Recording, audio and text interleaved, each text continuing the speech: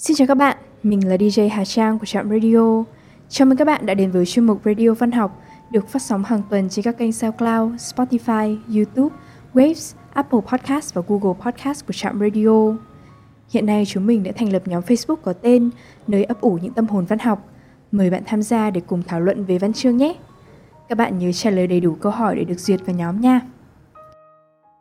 Trong radio ngày hôm nay, trong không khí hồi hộp đón chờ kết quả Nobel Văn học 2020, xin mời các bạn đến với trích đọc cuốn sách Chiến tranh không có một khuôn mặt phụ nữ của tác giả Svetlana Alexievich, tác phẩm đã đạt giải Nobel Văn học năm 2015.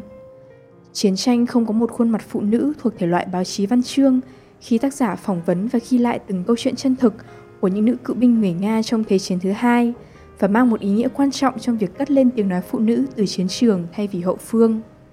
Đây cũng là tác phẩm truyền cảm hứng cho Đừng kể tên tôi thuộc cùng thể loại của nữ nhà văn Phan Thúy Hà mà Trạm Radio đã có dịp giới thiệu với các bạn thính giả trong radio số 40.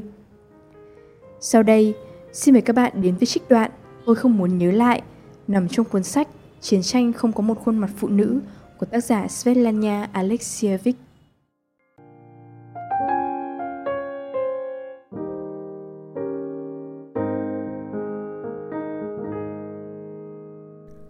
Tôi không muốn nhớ lại.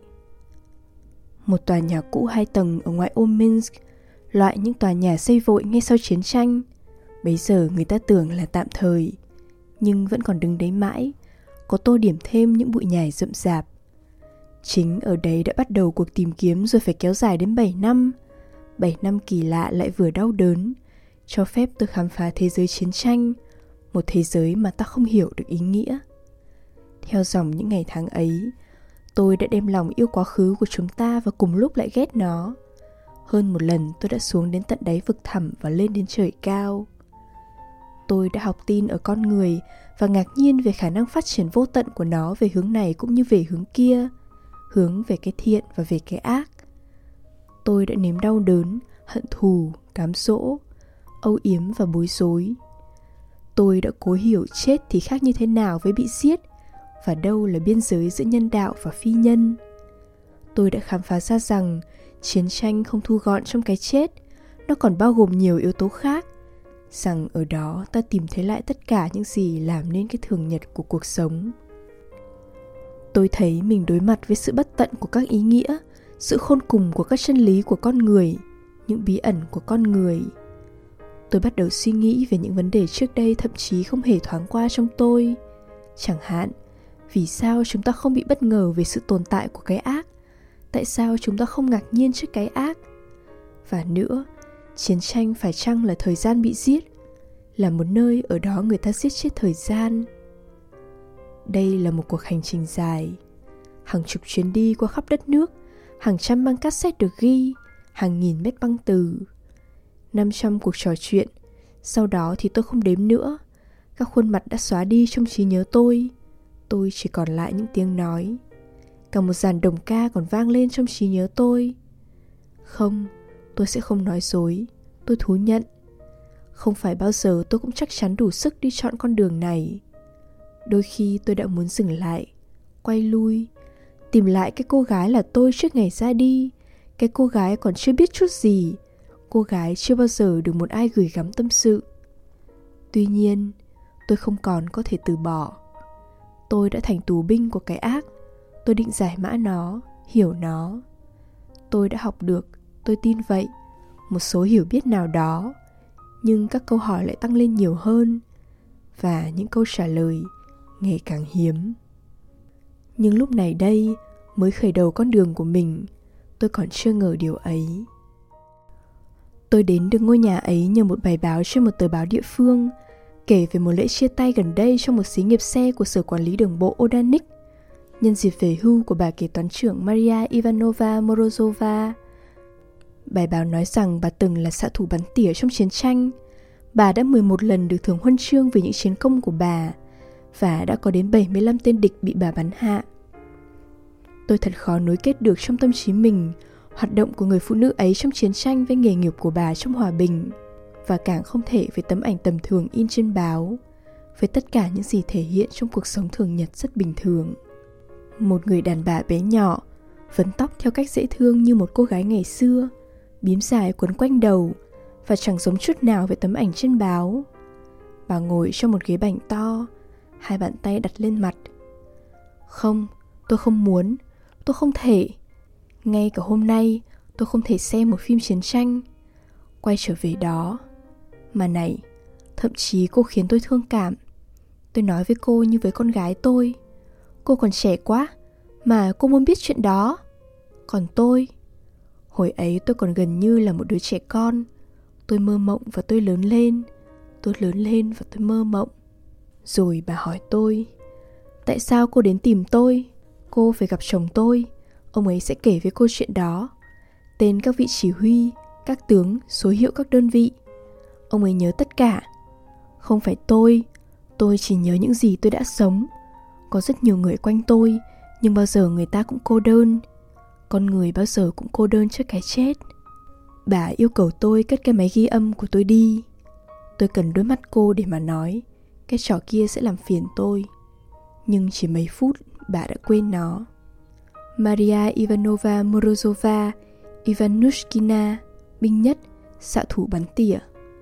Đây sẽ là một câu chuyện rất đơn giản. Chuyện một cô gái Nga bình thường.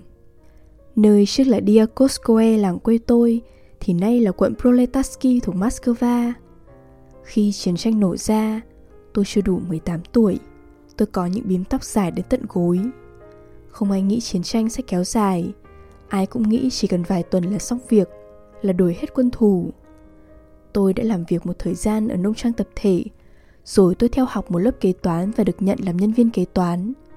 Chiến tranh tiếp tục. Tôi ghi tên học lớp huấn luyện quân sự do Ủy ban tuyển quân tổ chức. Người ta dạy chúng tôi bắn súng tấn công, ném lựu đạn. Lúc đầu, tôi sợ cầm khẩu súng trong tay, thật khó chịu. Chúng tôi gồm 40 người dự khóa học. 4 cô gái làng tôi, 5 ở làng bên cạnh. Tóm lại, mỗi làng quanh vùng cung cấp suất của mình. Và chỉ có con gái. Đàn ông, họ đã ra trận hết rồi. Tất cả những người có thể đi được. Chẳng bao lâu, quân thù đã đến gần Moscow. Ủy ban Trung ương Đoàn Thanh niên Kosovo kêu gọi thanh niên đảm nhận sự nghiệp bảo vệ Tổ quốc. Thế nào, bọn Đức sẽ chiếm Moscow sao? Chúng ta sẽ không cho chúng làm được điều đó. Tôi không phải là người duy nhất muốn ra mặt trận. Tất cả các cô gái tuổi tôi đều nói lên cùng nguyện vọng. Bố tôi đã ở ngoài mặt trận. Tuy nhiên chúng tôi nghĩ chúng tôi là ngoại lệ. Nhưng khi chúng tôi trình diện ở phòng tuyển quân thì có rất nhiều người khác giống như chúng tôi. Chọn lọc rất gắt. Trước hết, đương nhiên, phải có sức khỏe chắc. Tôi sợ không được nhận, vì lúc bé tôi thường đau ốm. Nhưng người ta nói thể trạng tôi yếu, mảnh mai. Rồi thì, nếu không còn đứa con nào khác ở nhà, ngoài đứa con gái mới nhập ngũ, thì người ta cũng từ chối, vì không thể để mẹ ở nhà một mình. Ôi, các bà mẹ nhỏ bé của chúng tôi. Các bà mẹ của chúng tôi lúc nào cũng khóc, má các bà chẳng có chút thời gian để mà khô. Còn tôi có 2 em gái và 2 em trai. Tất cả, đúng vậy, ít tuổi hơn tôi nhiều. Nhưng cái đó cũng phải tính. Còn một trở ngại nữa. Mọi người đều rời nông trang tập thể. Người ta thiếu lao động để cày ruộng, và ông chủ tịch nông trang phản đối việc chúng tôi ra đi. Tóm lại, tất cả chúng tôi đều bị loại. Chúng tôi đi kiện ở Ủy ban Kosovo quận, lại bị từ chối. Chúng tôi bèn lập thành một phái đoàn của quận chúng tôi, và chúng tôi lên Ủy ban vùng. Chúng tôi đầy nhiệt huyết. Nhưng một lần nữa, họ lại đuổi chúng tôi về. Vì đúng là chúng tôi ở Moscow, nên chúng tôi quyết định nói thẳng với Ủy ban Trung ương Kosovo, gặp bí thư thứ nhất, chiến đấu đến cùng. Trong chúng tôi ai sẽ là người báo cáo, ai mạnh dạn hơn cả. Chúng tôi nghĩ ở đây, chắc mẩm, chúng tôi sẽ là người khách duy nhất, nhưng không hề. Không thể chen chân mở đường trong hành lang, chứ đừng nói chuyện tới được cửa phòng bí thư thứ nhất. Ở đấy có những người trẻ tuổi đến từ toàn liên bang, trong đó có những vùng đã phải chịu ách chiếm đóng và nóng lòng được trả thù cho những người thân của họ. Những con người từ mọi ngóc ngách của đất nước. Buổi tối, cuối cùng, chúng tôi gặp được ông bí thư. Họ hỏi chúng tôi, nào, các bạn định chiến đấu như thế nào, trong khi các bạn không biết bắn? Chúng tôi đồng thanh trả lời rằng chúng tôi đã được học rồi. Ở đâu thế? Như thế nào? Và ít ra các bạn có biết băng bó không? Nhưng cô biết không, Ở chính những lớp do Ủy ban tuyển quân tổ chức ấy, ông bác sĩ của quận đã chỉ cho chúng tôi cách băng bó một vết thương. Thế là họ chẳng nói gì nữa, và họ bắt đầu nhìn chúng tôi bằng một con mắt khác. Và chúng tôi còn một con chủ bài khác. Chúng tôi không chỉ có mấy đứa, chúng tôi gồm 40 người đều biết bắn và biết sơ cứu. Quyết định là hãy về nhà, các cô sẽ nhận được trả lời thuận lợi. Chúng tôi quay về mới sung sướng làm sao, thật không thể quên. Chính xác 2 ngày sau, chúng tôi nhận được lệnh gọi. Chúng tôi đến Ủy ban tuyển quân. Người ta đưa ngay chúng tôi vào một cửa và ra cửa khác. Tôi có một cái bím tuyệt đẹp. Khi tôi trở ra thì chẳng còn. Người ta cũng bắt tôi bỏ áo dài. Tôi không có thời gian để lại cả bím tóc lẫn áo dài cho mẹ. Mẹ đã van tôi để lại cho mẹ một thứ gì đó của tôi. Người ta phát ngay cho chúng tôi áo va rơi, mũ calo và túi lính, rồi đưa chúng tôi lên một chuyến tàu chở hàng. Các toa giải rơm. Chúng tôi lên tàu vui vẻ, mạnh bạo, vừa đùa cợt với nhau. Chúng tôi đi đâu? Chúng tôi không hề biết. Nói cho cùng, chúng tôi không quan tâm nhiều đến việc chúng tôi sẽ trở thành như thế nào. Miễn là người ta đưa chúng tôi ra mặt trận. Mọi người đều chiến đấu, chúng tôi cũng phải vậy. Chúng tôi xuống tàu ở Chelkovo, một trường dạy bắn ở gần đấy dành cho phụ nữ. Chúng tôi được bổ dụng như thế. Chúng tôi sẽ trở thành những xạ thủ bắn tỉa. Mọi người đều bằng lòng. Cái này là thật đấy. Chúng tôi sẽ bắn súng. Chúng tôi bắt đầu học. Người ta dạy chúng tôi các quy tắc: nội quy trại lính, kỷ luật quân sự, ngụy trang trên trận địa, bảo vệ chống hơi độc trong chiến đấu. Tất cả bọn con gái đều học rất chăm. Chúng tôi học nhắm mắt lắp và tháo vũ khí cá nhân, ước lượng tốc độ gió và tốc độ mục tiêu, đoán khoảng cách giữa chúng tôi và mục tiêu, đào hầm trú ẩn, bỏ bụng sát đất. Tất cả những cái đó chúng tôi đã biết rồi. Chúng tôi muốn ra mặt trận sớm nhất, trong lửa đạn. Cuối kỳ tập huấn, tôi được điểm ưu về bắn và về công tác chuẩn bị quân sự. Tôi nhớ khó nhất là đang đêm thức dậy khi có báo động và sẵn sàng trong 5 phút. Chúng tôi lĩnh ủng lớn hơn 1 hay 2 số để không mất thời gian xỏ chân. Trong 5 phút phải mặc quần áo, đi giày và chạy ra xếp hàng. Đã có chuyện chúng tôi đi ủng chân không. Một cô gái đã suýt bị cóng bàn chân. Thượng sĩ đã nhìn thấy, đã nhận xét, rồi ông dạy chúng tôi quấn Portianki quanh bàn chân đúng cách. Ông đứng cạnh chúng tôi và mắng: các cô bé của tôi, làm sao tôi có thể làm cho các cô thành những người lính của tôi, chứ không phải là mục tiêu của bọn Đức. Các cô bé của tôi, các cô bé của tôi. Mọi người đều yêu chúng tôi và không ngừng ái ngại cho chúng tôi. Chúng tôi không bằng lòng kiểu thương hại đó. Chúng tôi không phải là lính như những người khác sao? Cuối cùng chúng tôi đến mặt trận ở Okcha, bổ sung vào sư đoàn bộ binh số 62.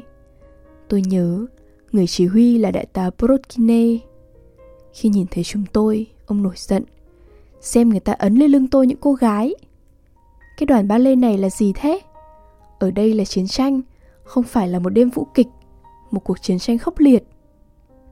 Nhưng sau đó, ông mời chúng tôi đến chỗ ông, cho chúng tôi ăn. Và chúng tôi nghe ông hỏi sĩ quan tùy tùng của ông: chúng ta không có chút gì ngọt để nhấm với trà sao? Tất nhiên, chúng tôi cảm thấy mình bị sỉ nhục. Ông coi chúng tôi là gì? Chúng tôi đến đây để tham gia chiến đấu, và ông tiếp chúng tôi không phải như những người lính mà như trẻ con. Đúng là chúng tôi chỉ đáng tuổi con gái ông. Tôi làm gì với các cô đây, các người đẹp của tôi? Người ta đã đi nhặt các cô ở đâu ra thế? Thái độ của ông đối với chúng tôi là thế đấy. Cách ông đón chúng tôi là thế đấy. Và chúng tôi, những kẻ đã tự coi mình là sấm sét chiến tranh trên các chiến trường.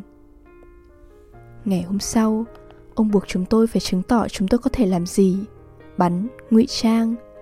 Với thử thách thứ nhất, chúng tôi bắn rất tốt, hơn cả các xạ thủ bắn tỉa nam được rút về tuyến sau tập huấn 2 ngày. Rồi đến ngụy trang trên thực địa. A Hồ mà cười. Ông không thể tin lại có thể ngụy trang giỏi đến thế. Ông tuyên bố: bây giờ tôi xin rút lại điều tôi đã nói với các cô gái. Nhưng ông vẫn còn day dứt. Phải rất lâu ông mới quen được với chúng tôi. Lần đầu tiên tôi đi săn, ở các đơn vị du kích người ta gọi như vậy, với một đồng ngũ Macha Koslova. Chúng tôi ngụy trang và chúng tôi chờ, tư thế nằm. Tôi phụ trách quan sát. Macha vác súng carbine trên vai. Đột nhiên cô bảo tôi: bắn đi, Cậu không thấy sao? Một tên Đức. Tôi trả lời. Tớ quan sát, phần cậu bắn chứ. Trong khi chúng mình cãi nhau, cô nói nó sẽ chuồn mất. Nhưng tôi còn cố. Trước hết phải lập sơ đồ bắn, đánh dấu các điểm mốc, nhà kho, cây bạch dương. Cậu tưởng còn ở trường để mà làm cái trò quan liêu ấy sao? Tớ không đến đây để làm chuyện giấy tờ mà để đánh nhau. Rõ ràng cô ấy đang nổi cáu với tôi. Nào bắn đi, còn chờ gì nữa?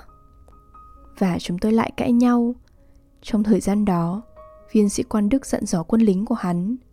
Một xe hòm chạy tới, bọn lính sắp thành dãy để dỡ hàng.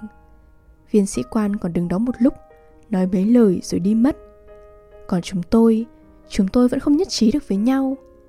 Nhưng hắn lại xuất hiện, và tôi thấy nếu chúng tôi để lỡ cơ hội lần nữa thì hắn sẽ thoát mất. Khi hắn xuất hiện lần thứ 3, chỉ một khoảng ngắn, bởi hắn chỉ ló ra rồi biến đi ngay, tôi quyết định bắn. Tôi đã quyết định và đột ngột nảy một ý nghĩ. Dẫu sao đây cũng là một con người, một kẻ thù, đồng ý rồi, nhưng là một con người. Hai bàn tay run lên, một luồng ớn lạnh chạy khắp người. Một nỗi khiếp sợ xâm chiếm lấy tôi. Thật khó bắn một con người sau những mục tiêu bằng gỗ dán. Gần như không thể.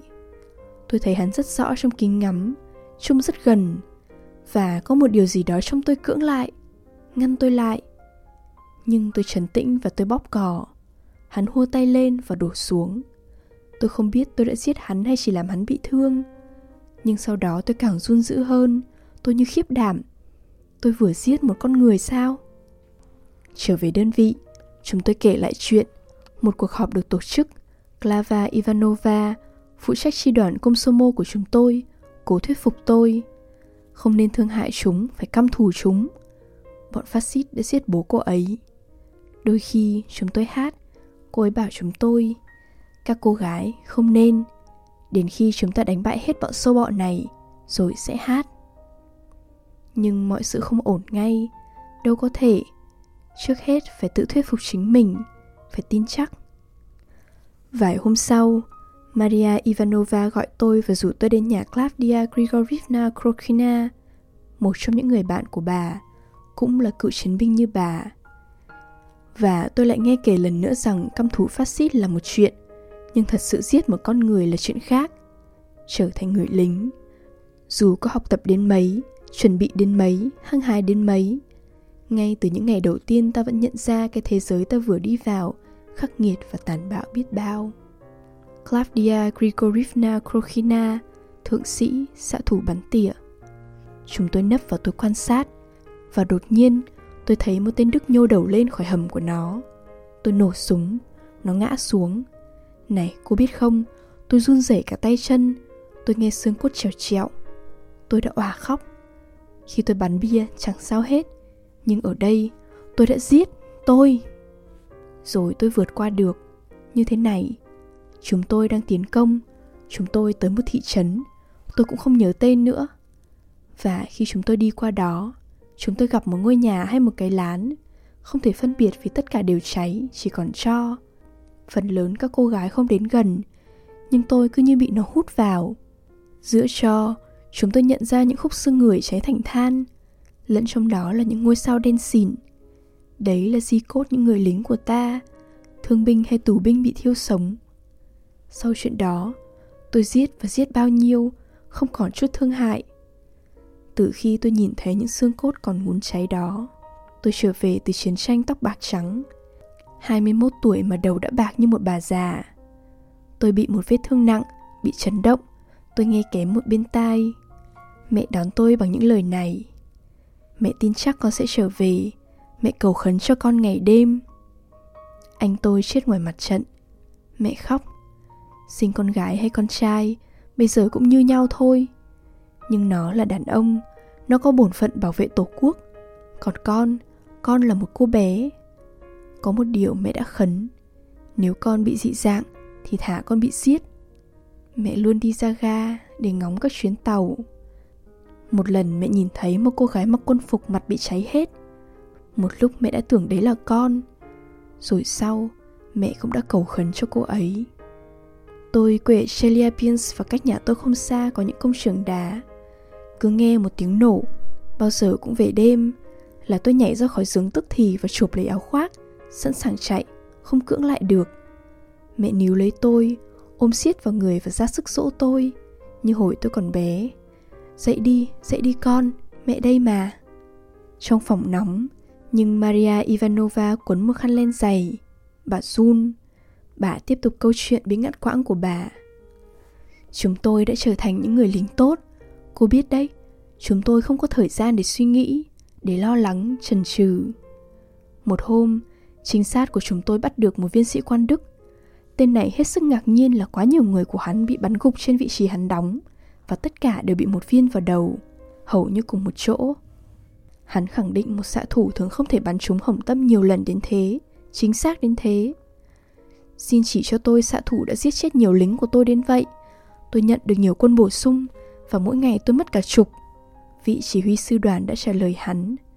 Rất tiếc, không thể thỏa mãn ông. Đấy là một cô gái xạ thủ bắn tỉa, nhưng cô ấy đã chết. Ông nói về Sasha Slyakova. Cô chết trong một cuộc đấu tay đôi với một xạ thủ bắn tỉa đối phương. Cái đã phản cô là chiếc khăn quàng đỏ. Cô mê nó. Nhưng một chiếc khăn quàng đỏ thì nổi bật trên tuyết trắng, và cô bị phát hiện. Khi nghe nói là một cô gái, viên sĩ quan Đức lộ vẻ hoang mang. Hắn không biết nói gì nữa. Trong lần thẩm vấn cuối cùng trước khi được gửi về Moscow, da hắn là một con mồi to. Hắn không giấu. Tôi không hiểu gì hết. Tất cả các cô đều đẹp. Thế mà tuyên truyền của chúng tôi khẳng định quân đội Xô Viết tuyển những người lưỡng tính. Nghĩa là cho đến cùng hắn vẫn không hiểu gì hết. Chúng tôi đi săn từng 2 người một. Ở chỗ nấp một mình cho đến tối thì quá căng.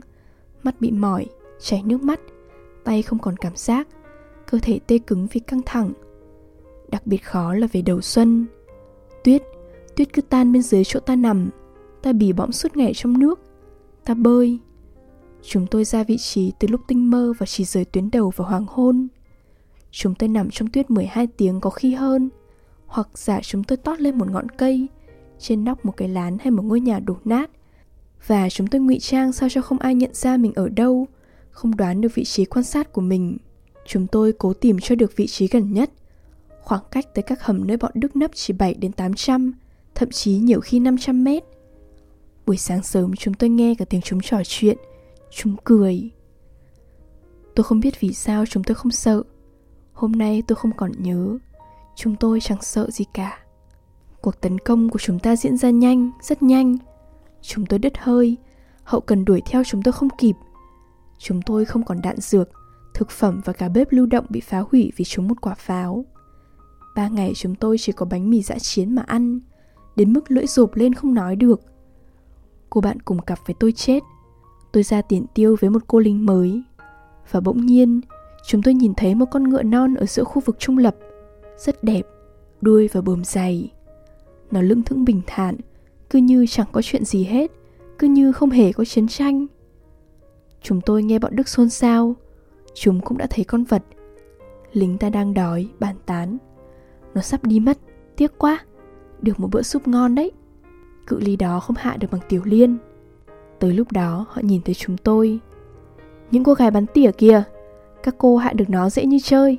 Nào các cô gái. Làm gì đây? Tôi không kịp suy nghĩ, rất máy móc. Tôi ngắm và bắn. Con ngựa quỵ 4 chân. Nó ngã xuống bên sườn. Và gió mang đến chỗ chúng tôi một tiếng hí nhẹ. Chỉ sau đó tôi mới nhận ra tại sao tôi đã làm thế. Nó thật đẹp và tôi vừa giết nó để nấu súp. Sau lưng tôi ai đó òa khóc. Cô lính mới của tôi. Cậu làm sao thế? Tôi hỏi cô. Tôi khóc con ngựa non. Hai mắt cô ướt đẫm. Ôi sao trẻ con thế? Đã 3 ngày người ta chẳng có gì bỏ vào mồm. Cậu đau khổ chỉ vì cậu chưa phải đi chôn ai cả. Cứ thử đi bộ 30 cây số một ngày, bụng rỗng không, lại cõng toàn bộ quân trang quân dụng lủng củng.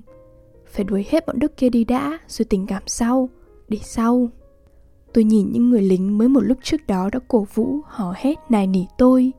Chỉ mới một lúc trước, không tới vài phút trước.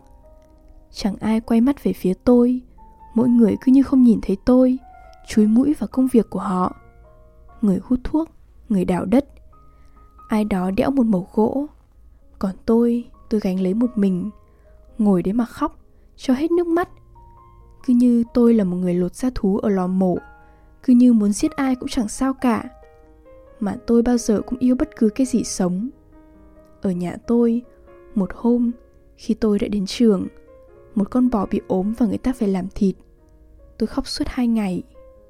Mà vậy đó, tôi vừa giết một con ngựa non vô hại.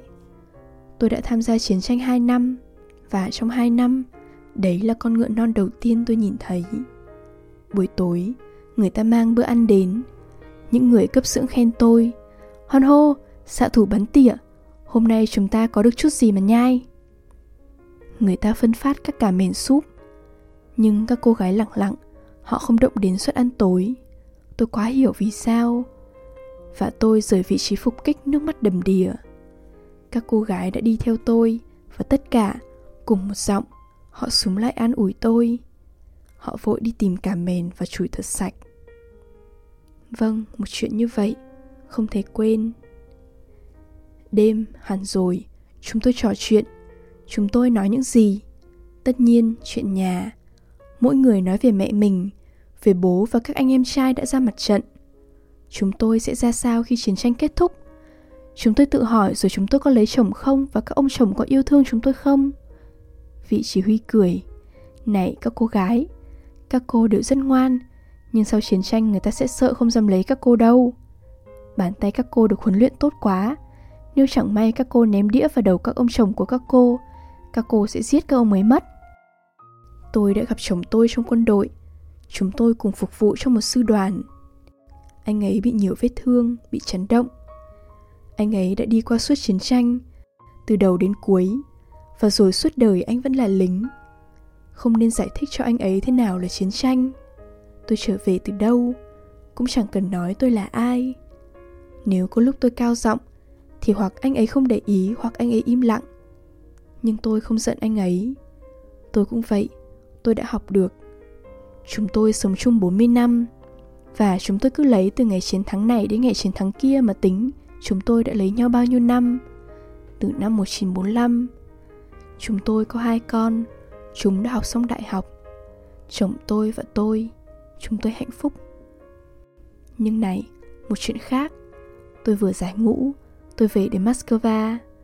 Có điều, từ Moscow về tới quê tôi còn phải đi mấy cây số nữa, đi xe rồi đi bộ.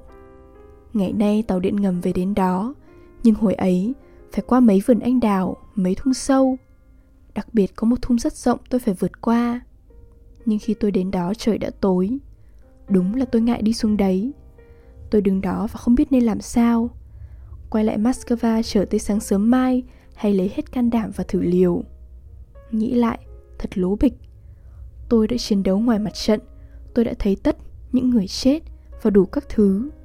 Vậy mà tôi sợ một cái thung. Tôi vẫn là một con bé. Trên tàu, trên đường về, chúng tôi từ Đức trở về. Chúng tôi trở về nhà. Một con chuột từ một cái túi đeo lưng vọt ra. Tất cả bọn con gái nhảy hết ra khỏi chỗ ngồi. Những cô ở tầng trên lao vội xuống. Mọi người kêu lên eo éo. Có một đại úy đi cùng chúng tôi. Các cô đều có huân chương mà các cô sợ một con chuột. Rất may, có một xe cam nhông đi qua gần thung. Tôi quyết định xin đi nhờ. Xe dừng. Tôi kêu: "Tôi đi Diakovskoe." "Tôi cũng về đấy." Và một cậu con trai mở cửa xe. Tôi lên cabin, đặt vali ra phía sau và xe chạy. Cậu ta thấy quân phục và huân chương của tôi. Cậu hỏi: "Cô hạ được bao nhiêu tên Đức?" Tôi trả lời: 75. Cậu ta cười nhạo: "Này, nếu đúng là thế, cô cũng không nhìn thấy một thằng." Nhưng đến lúc đó, tôi nhận ra cậu ta. "Kolka Tchizov, cậu đấy phải không? Chính tớ đã thắt khăn quàng đỏ cho cậu. Bởi vì trước chiến tranh, có một thời gian tôi đã phụ trách đội thiếu niên tiền phong ở trường tôi." "Marussia, chị đấy sao?" "Ừ, không tin được." Và cậu ấy đứng sững tại chỗ. "Nhưng đưa tớ về nhà đã chứ, sao cậu lại dừng giữa đường?" Tôi ứa nước mắt. Và tôi thấy rõ cậu ấy cũng vậy. Gặp gỡ mới kỳ lạ làm sao. Chúng tôi về đến nhà. Cậu ấy vác vali của tôi chạy tìm mẹ tôi, nhảy múa trong sân với chiếc vali ấy. "Nhanh lên mẹ ơi, tôi đưa con gái của mẹ về đây này." Tôi đã trở về và tôi phải bắt đầu lại tất cả từ số 0. tôi phải tập đi lại giày ban sau 3 năm đi ủng ngoài mặt trận. Chúng tôi đã quen lúc nào cũng nai nịt. Bây giờ tôi có cảm giác quần áo của tôi cứ lòng thòng như những cái túi. Tôi cảm thấy khó chịu. Tôi nhìn một chiếc váy hay một chiếc áo sơ mi một cách ghê tởm, vì ngoài mặt trận chúng tôi luôn mặc quần. Buổi tối chúng tôi giặt, chúng tôi xếp dưới chăn, nằm ngủ và sáng ra có thể nói nó đã được là, dù chưa thật khô. Trời giá, nó dính từng cục nước đá. Làm sao tập mặc váy trở lại? Hai chân cứ díu vào nhau. Chúng tôi đi dạo với quần áo dân sự, giày cao gót, nhưng khi gặp một sĩ quan, tay cứ tự nó đưa lên chào.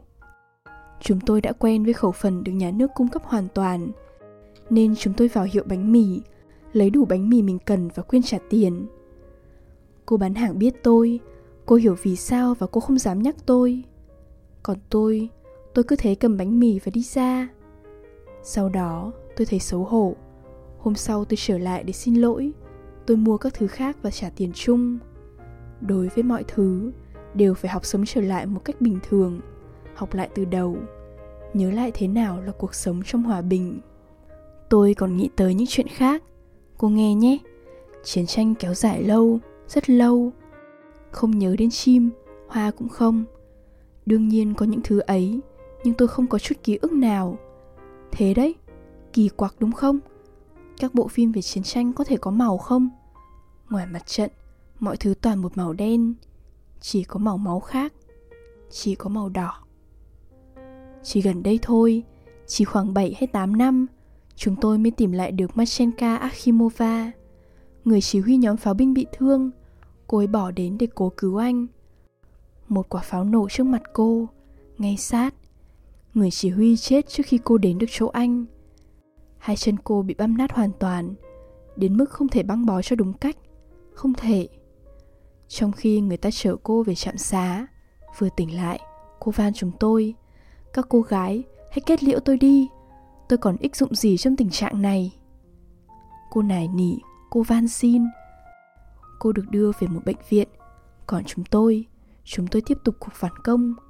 Chúng tôi mất dấu vết của cô. Không ai biết cô ở đâu, những gì đã đến với cô. Chúng tôi đã viết thư đi khắp nơi mà không nhận được trả lời tích cực nào. Những người đánh bẫy ở trường số 73 Moscow đã giúp chúng tôi. Họ đã moi ra được cô ở một nhà nuôi dưỡng thương binh, đâu đó ở vùng Altai, rất xa. Suốt tất cả những năm ấy, cô đã qua nhiều bệnh viện và chịu đựng hàng chục lần phẫu thuật.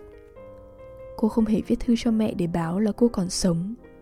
Cô trốn mọi người. Chúng tôi đã đưa cô đến một trong các cuộc họp của chúng tôi. Rồi chúng tôi đưa cô gặp mẹ. Họ gặp nhau sau 30 năm xa cách.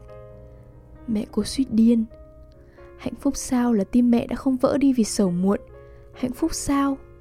Và Marchenka thì không ngừng lặp lại: bây giờ tôi không sợ gặp lại mẹ nữa. Bây giờ tôi đã già.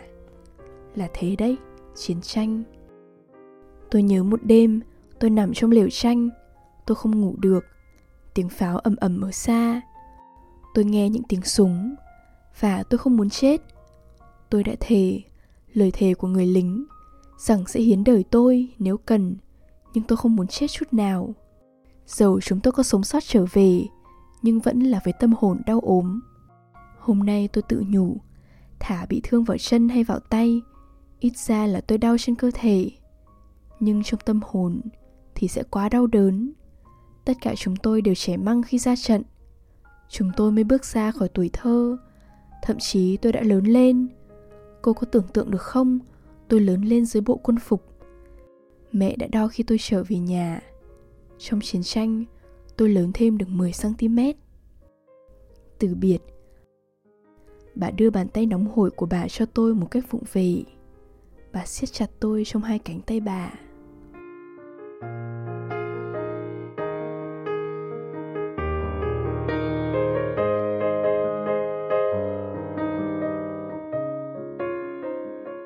Đêm đã khuya, thời lượng của chương trình đến đây là kết thúc. Xin chân thành cảm ơn các bạn thính giả đã chú ý lắng nghe. Chúc các bạn một đêm ngon giấc.